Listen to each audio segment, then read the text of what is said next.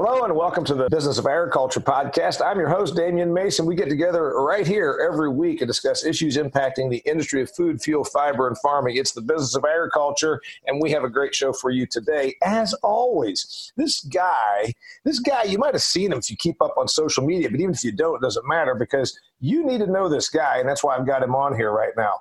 This guy is Jason Mauck. He's an Indiana farm guy, but he's a hell of a lot more than that. He's kind of a business guy, got a marketing background. He's young enough to still try new things, old enough to have some wisdom. That's that interesting purgatory where this interesting business is going. So he does intercropping. He uses manure. He calls his thing relay cropping. And I call it alternative farming, which seems like a lot of this sort of is regenerative agriculture, which is the new buzzword by people like Alexandria Ocasio-Cortez. So welcome to the show, Jason Mauck. Thanks for having me. I found you because of a mutual acquaintance, if I'm not mistaken, a guy that's a manure guy who's been on this episode before named Jeremy Sanford. Is that how I found you? Yes. Okay, so Jeremy Sanford was a guest on the podcast. He works for GEA or GEA or GEA, however you want to say it. They're a dairy equipment and manure management and handling company. And Jeremy and I are friendly, and he's been on my show. And then he sort of pointed you to me or you to me to you, something like that. And I started watching what you're doing. I watched you do a 5-minute video on social media where you talked to a corn plant that had 21 ears on it. And then also you talked about the soil, what's going on in the topsoil horizon, and then your nutrient load. So anyway, let's talk about you, what you do, etc. Well, I guess I start with, I think backwards, and I'm not worried about what the average person does. I have become obsessed with the golden ratio, and that's why I talked about this corn. I'm all about the curve. And I think in ag, we spend so much time worrying about all the part of the curve that's diminishing returns. You know, this will give you 3 to 5 bushel. This will do this. This will do this. And what happens is we become insurance poor because we're so worried that everything's going to be a disaster. And you start doing that 20 or 30 times. And now all of a sudden I've got $700 in a crop, and I hope to God I get it $701 back. So, by the way, I think before we go any further, let's make sure that folks that are listening, you know, we do a lot of different things on the Business of Ag podcast. We do talk to different farmers, but this is what I think is interesting is this guy is different. He's doing and experimenting with different things. I'm from Indiana. He's from Indiana. We grow corn and soybeans like crazy there. We grow a lot of livestock. In fact, Jason is a hog producer. He's on a contractual arrangement with Tyson.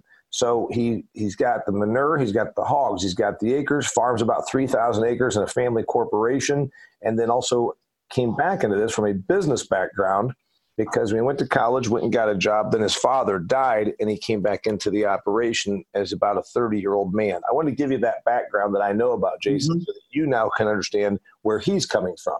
So you come back into the operation. Before we get into the golden ratio, you're 30 years old, and tell me how that what transpired from there. Well, it just sucked. I mean, there's no way about it. Cancer sucks. And, for some reason, I thought after college, I wanted to go to city, and I was going to, you start looking for jobs, and the insurance people are like, you get all these people on the books and you can retire early. And I kind of like that idea. But I just hated the town. I wanted my hands dirty. So I transitioned from sales to a landscape contracting, but I learned the paperwork, how to get people on paper, how to sell. And I thought reverse there. Instead of advertising and broadcasting, I'm all about direct selling and actually going and doing work, the specific work that I want. So anyway, I got that going. We built it up to about $500,000 revenue, did that for about 5 years, but we were kind of pruning and getting better and better and better customers. And it was pretty good. And, that happened with Dad. I was kind of helping on the farm here and there and helping him load out pigs. And with pancreatic cancer, it doesn't take long. He went, within 5 months, we went from finding out to him being, down to the last few days and trying to teach me how to do all his jobs. And so at that point, I wanted to amass as much knowledge as possible. I was taking it in the Hefty Brothers and all this stuff. And to me, farming didn't make much sense because with landscaping, I felt like I had control. So basically I had, a couple 100 acres of turf in beds. And if I wanted to control that, I needed a canopy. I needed tall, thick grass. I needed mulch, and that made no weeds, and I could make it look pretty and all this stuff. So I come to the farm and everything's brown. And that thought process was we just use tillage, clean slate, do one thing, and that thing better pay all the bills. And I was always fascinated with not doing one thing. If I signed a contract, I always wanted to do it differently than the previous contract to kind of learn.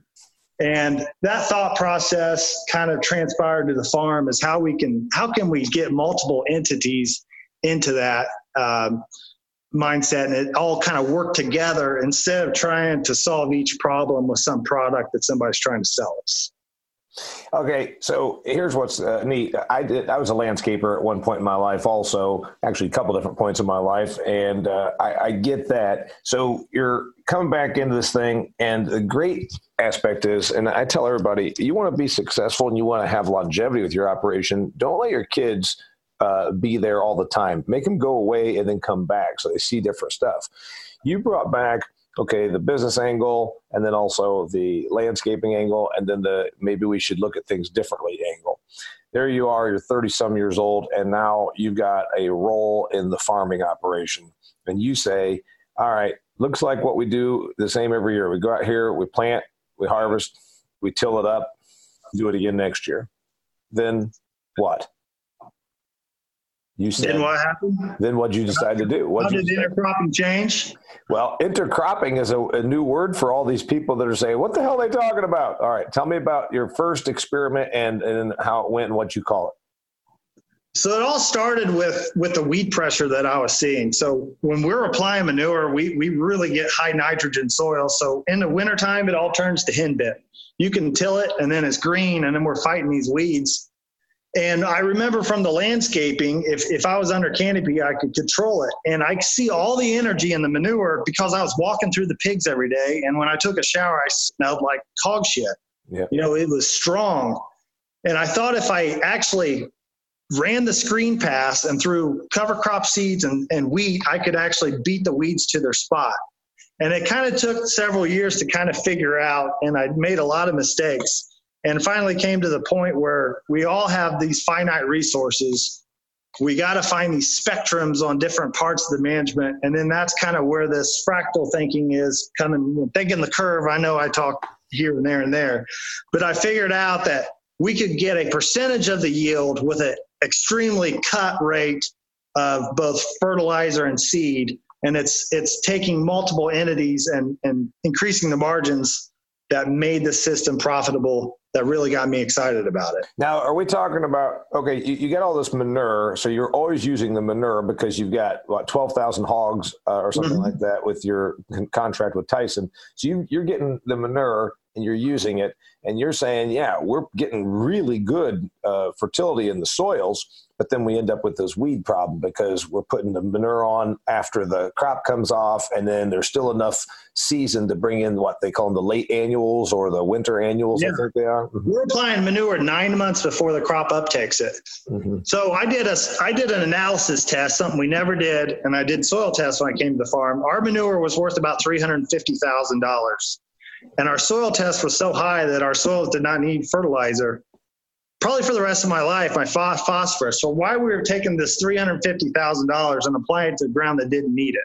Mm-hmm. So immediately there was a problem because I could see our situation and everybody else's. So I've been trying to solve the same problem, and I've done good on the agronomy, but then you got to start calculating the neighbors, which hate the manure. There's liability in moving it. So that's kind of where the agronomy came. And what I figured out is I could ban that manure at a reduced rate, and I could trigger crops to do specific things. And then I could put crops in there that would not know that they're sharing the same bunk bed. So in essence, you're tricking two crops to produce more, and they produce at two different ends of the spectrum seasons. So collectively, it kind of works together. So instead of me spending $500 to produce a corn crop and seed and herbicide, I could put $10 worth of weed seed and $50 for the bean seed and produce more revenue, but have $200 or $300 less cost. So you add revenue, lower your costs. I'm not going to sell the system over and over again. It's all about not spending money and getting more revenue. No, I think that's cool. So back to the manure usage.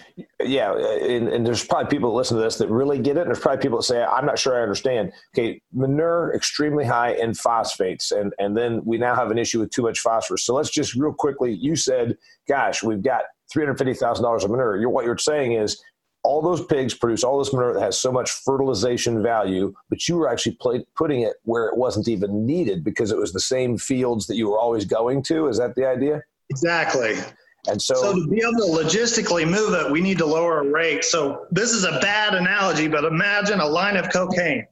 That's basically what I was doing with this manure. Instead of broadcasting in 9 months. Hey, that's not a bad analogy. It's a good analogy. Losing all of your energy, place it at the same time that you seed wheat. So the wheat actually sucks up that Colombian Bam Bam and changes its growth habit.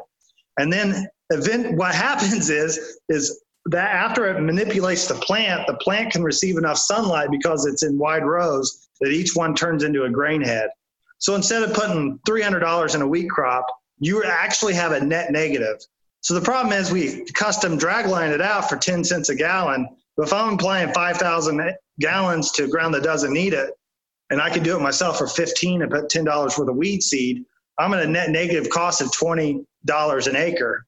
If that gives me $200 or $300 contribution margin and I raise higher soybeans, and I could go on and on about pruning and all this stuff, but you got to think everything's context. And part of the problem of scalability of this is a lot of people don't have the exact context that I have. But you got to look at everybody's situation a little bit differently. And for us, it has seemed to work.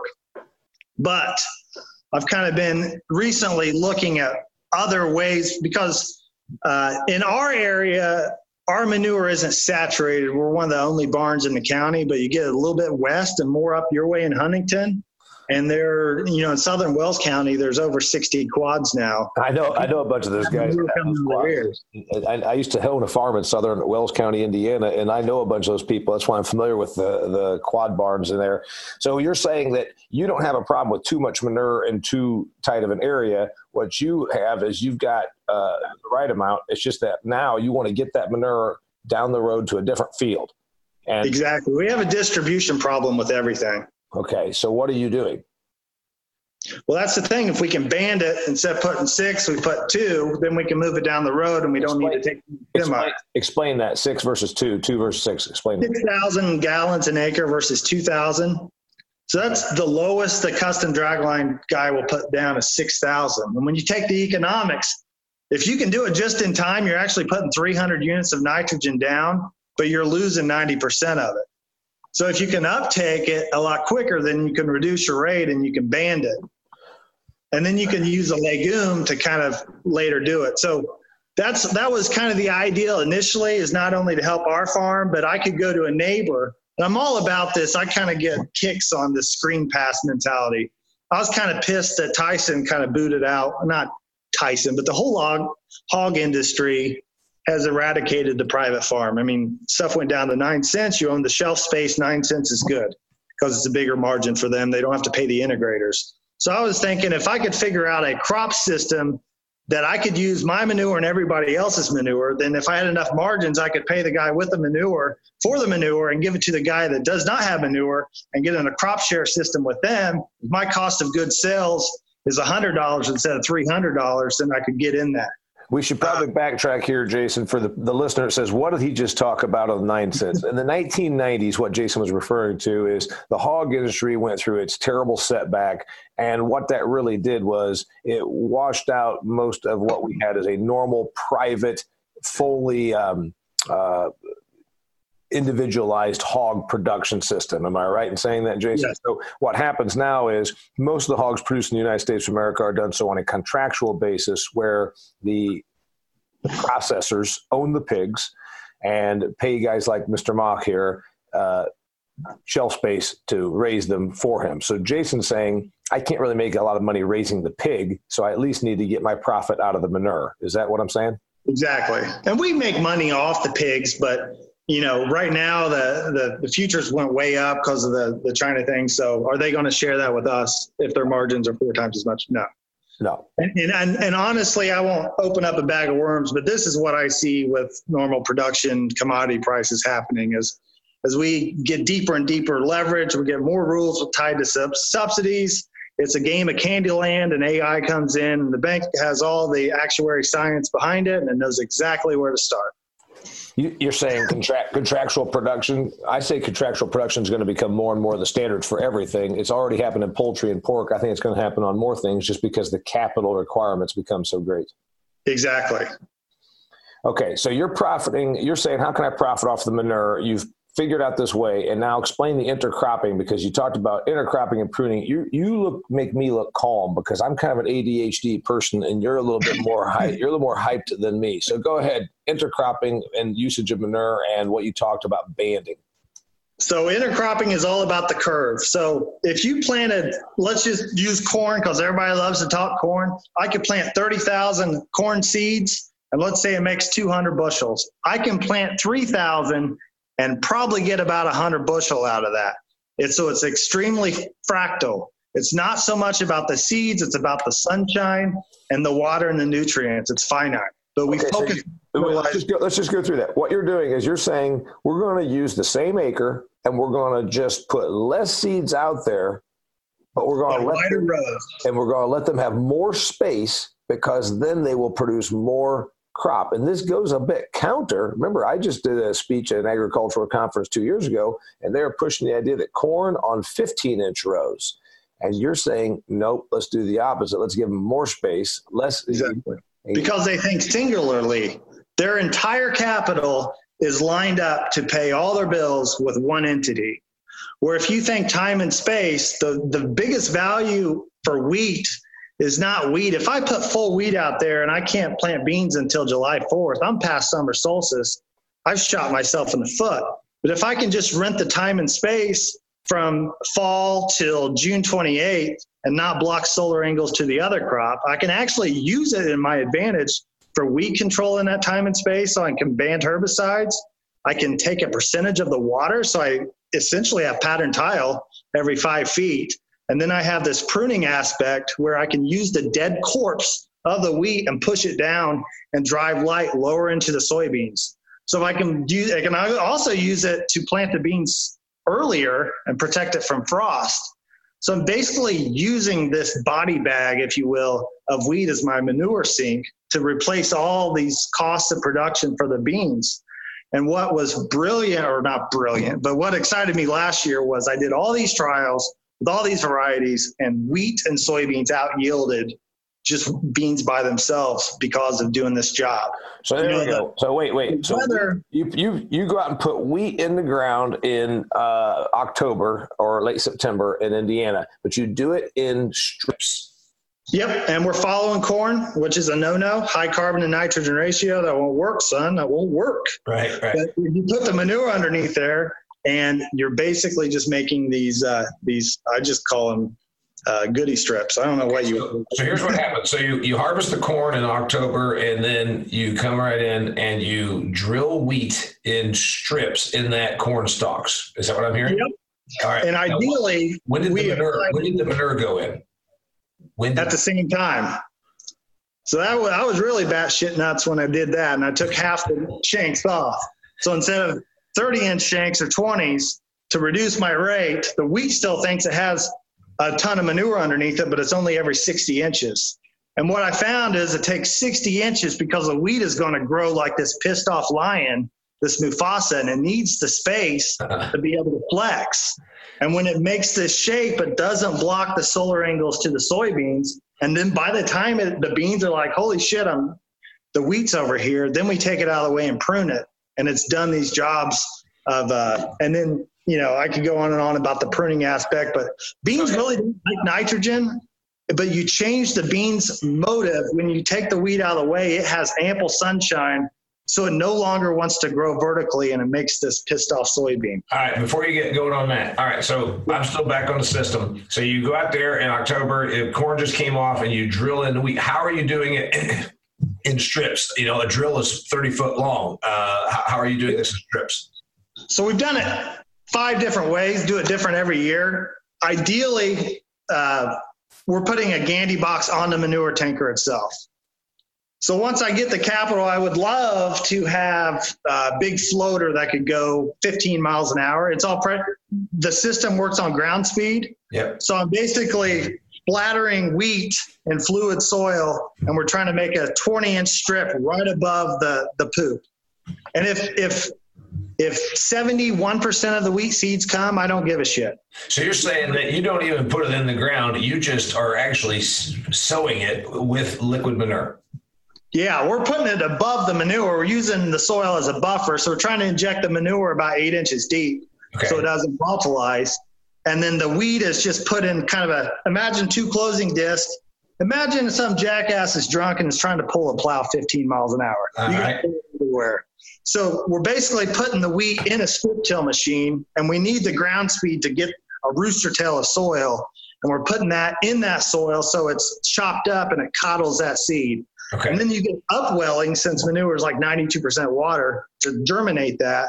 And then 7 days later, when that root comes down and hits that pig shit, it's like, holy mother of God, I hit the mother lode. Okay. And then it was nuts. And you do that in they're doing that in what did you say, 5-foot strips? 60-inch rows. Yeah. So that's all wheat in a 5-foot, 60-inch row. And then that's started in October, and then it gets up to 6 or 8 inches. Then we go through winter dormancy, and then we come back to April, May. Then what? As soon as I can physically get a tractor across the ground, I've been using a 40-20. I've made a planter that'll intercrop. So through time, I figured out if I plant the soybeans about 12 inches away, there's a natural algorithm that takes place. Once it warms up enough for the soybean to emerge, the wheat's going to grow at the same time, and it's going to protect if it has any frost. So in between the wheat strips is a strip that's also 60 inches? No, the wheat rows themselves are 60 inches on center, but they're about 15 to 20 inches wide. Okay. You got a solar corridor, that's the money shot, that's 40 inches wide or so for the soybeans to live. So they'll grow with the wheat for a period of 60 to 80 days. And in that time period, the wheat is taking care of the weed pressure. Weeds will never grow in that spot. So you can reduce your herbicide down to only 30% of the surface area, and the new light comes down there for the soybeans. And meanwhile, the wheat's taking up some of the water and all that stuff. So how wide is the bean strip again? That's changed from year to year. Last year it was 20 40-inch rows. This year it's 17 43s. So wait, this year it's going to be, say it again? 17 43s. So there's 17-inch twin between the 60s. So that 43 allows you to get your combine track out there, and it's a road to harvest the wheat. So there's going to be 40. There's going to be 43 inches of soybeans, and then wheat, and then 43 inches of soybeans, then wheat. Is that what I'm hearing? If you plant the soybeans and let's just make it simpler, 20, 40, 20, 40, 20, 40. So imagine a 20-inch planter, and you're taking out every third row, and that 40 inches is where the wheat resides. Okay. So the wheat will grow out to that, right up against that. It'll be 40 inches wide. Got it.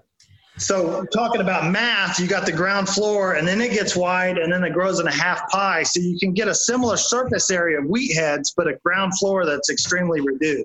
All right. So when you do basically building plan architecture for the whole year. All right, I like it. And now the person that's saying, "Gosh, this guy's been throwing me a lot of information." I want to make sure that the listener understands what intercropping is. Remember, it's the business of agriculture. We're doing this to make a living. So before we get to that, how do you harvest it? And then tell me about your results. The harvesting is fun as hell, and I hope people will check out my Twitter feed on that. I got some videos. Basically, I developed it's called a cutter bar condom. A company out of Canada really took it on and be able to scale it, called Flexi Finger. And you pop it onto your draper head, onto the knives, and it actually pushes the soybeans down. So it's a piece of plastic, and it goes out about 20 inches to get ahead of the reel. And our soybeans were potted. They're about 2 foot tall, and we actually made them do the limbo down to about 6 inches. And then they pop back up once they go underneath the combine. And so are we smashing, and we're never smashing any of these soybeans? No, they like it. They like a little slap. Okay, because if you drive over them, they might even still come back. But if you're driving over them down the road, that's not good. So you don't drive over them, but you are knocking them down. And that's where that 40 inches comes in. So you put a 120-inch tram line, since you got 60-inch rows, and any combine that's a class 6, 8, 9 can go right down that. All right, so when you do this, that's in July when you harvest your wheat, early July in our part of the world. And then those soybeans now have all that space. And weeds don't come into the wheat stubble? That's what's awesome about the tillering. So the wheat is going to tiller in exponentially with that energy. There's no light for weeds to grow in that specific space. So the soybeans are growing at the same time, and they're actually pushing, it expedites canopy, and they're pushing against each other. So when you prune, you're laying that dead corpse, what's left, down on the ground, and then a week or two later, that's the time for the soybeans to really get light down low, and then it stitches back shut. So there's no opportunity for weeds to grow. And so now we've done this in July, and there's no weed problems in the soybeans. Do we have to spray the soybeans during May or June? No. Okay. And now they've got all this more light. And so that's when they start putting on pod count and really filling them out in August if we get the right. Really in July, yeah, July and August. Okay. And so then you go out in September, October and harvest soybeans. And even though those soybeans are only occupying half the field, you still get tremendous yield is what you're saying. We broke a state record last year, 108 bushel beans. And that was only covering half the field with the soybean plant. Yeah, but I'm not picking on you, but that's what people think. But the most important metric, when I talk to Sean Castile, the Purdue guy, is blooming. So if I can get them to bloom 10 or 20 days ahead of time, that's 3 bushels a day. I'll take 20,000 plants blooming June 5th over your perfect field blooming June 22nd, because it goes back to the natural deal. It's all fractal. If I make more nodes, more branches, more nodes off branches, then I have 200 reproduction points on that soybean plant. It's an infinite amount of reproduction. So it doesn't really matter with soybeans how many plants I have. It's more about the time and reproduction. So here's the thing then, Jason. Of your 3,100 acres, you're doing this on how many acres? 100. Okay. So is your idea that it's more labor intensive a little bit? It just takes a little bit more. No, I know how to do it across all of them if I want. My problem is I'm still young on the research thing, and I change it drastically year to year, and we're getting these huge incremental gains. All right. So do you see half of your 3,000 acres 5 years from now being done with this intercropping system? Yeah, but there'll be different intercrops. I just met with a guy from Virginia that has a brilliant idea that's going to blow up. It's doing corn and soybeans with the same exact thought process. And it all goes back to just imagine driving in your car from Gatlinburg to Asheville, North Carolina. The bird flies 20 miles, but you got to drive 120 miles in your car. Right. And all the solar panels out there, that's where all these gains are. And the industry is going to hate it because we're going to take a lot of these costs off. And we're replacing fertilizer with sunshine. Yeah, and of course manure. So I like different, but different's only good if it's beneficial. Clearly, you're seeing the beneficial side of it with your business, because this is a business after all. What have been the positives are less input cost. Tell me the other positives and tell me the negatives. The positives is the exposure. You're on the speaking circuit. It's really, I am so obsessed with ideas. And a lot of people want to ask you how you're going to capitalize on this idea. I'm going to capitalize by the 50 ideas that other people give me. So it's all symbiotic. I share what I do. Other people share what they do. So it just becomes this network snowball. Yep. So I don't know what next year will bring, but it keeps on bringing new stuff. And what's really cool is you have an idea. You can actually go to a corporation, knock on their door, and you say, Google me, and they'll listen to you. Yeah. So that's what it's all about. I like that, but it also is, you are profitable on that 100-acre experiment because of the yield and the reduced input cost. Exactly. So last year we went up to 630, and that day I made this big phone call and I sold a bunch of wheat for 2020. So we're set for a wheat that's priced $2 higher than the market. We're going to try to do 500 acres of it next year. So $6.30. You have $6.30 wheat sold, which right now the average person sitting there saying wheat's hovering around $4, and you say we're going to be just fine. We're going to use manure to make it, and Indiana's not even a wheat state per se. Yeah, and we didn't get the wheat. I was wanting to do it this year. We couldn't, so the market had dropped $1 so we could roll it to 2020, and we picked up some equity on top of that. So we've got some $7 wheat, which really boggles people's mind. We're not even a wheat state. Okay, I like what you think, and we're going to bring you back another time because we want to talk more about the manure and the future and your ideas on how you're going to change manure, and that's kind of exciting, but that'll be another time. You've given a lot of ideas. Plus, I want to hear about your golf course on the next episode. So we can do this again, right? Yeah. All right. So, and then we can maybe do the next one face-to-face when I actually run down and check your place out in Gaston, Indiana. His name's Jason Mauck. How do they find you? Jason Mauck 1 on Twitter is the best way.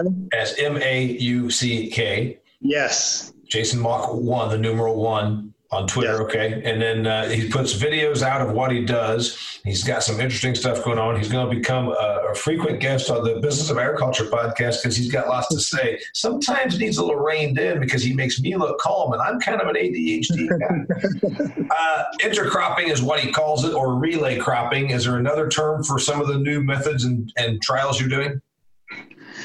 I just call it the business constant canopy, and a lot of people came to me with new ideas, and it all boils down to time and space.